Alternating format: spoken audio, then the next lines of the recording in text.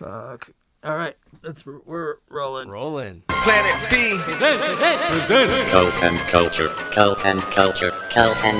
podcast with Dustin Pearson and Luke Henshaw. 31G. Yeah, we can be fucking punk. I think there's an evolutionary need for people to sort of go against the grain. Insane hippies that hated hippies, because my movies were made to offend hippies. I know this is a tough time in the world, but I can't believe people are afraid of progress. There's always that one guy in the band that doesn't get it. Our whole goal was to talk about ghost farts.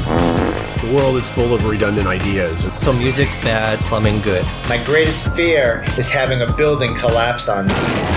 If we fuck this up, we can do crazy, visceral things that might scare society. In the spectrum of human behavior, there's always going to be people phoning it in. They're stapling 7 staples in my skull. You shouldn't have to think about that type of stuff. I just like shit that does new shit. Especially when we walk down the street and scream that God is dead because he's fucking dead.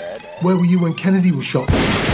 We are viewing the world and space from our own minuscule version of science and intelligence. Don't waste your time on YouTube all day when you could be out there living it. Oh no.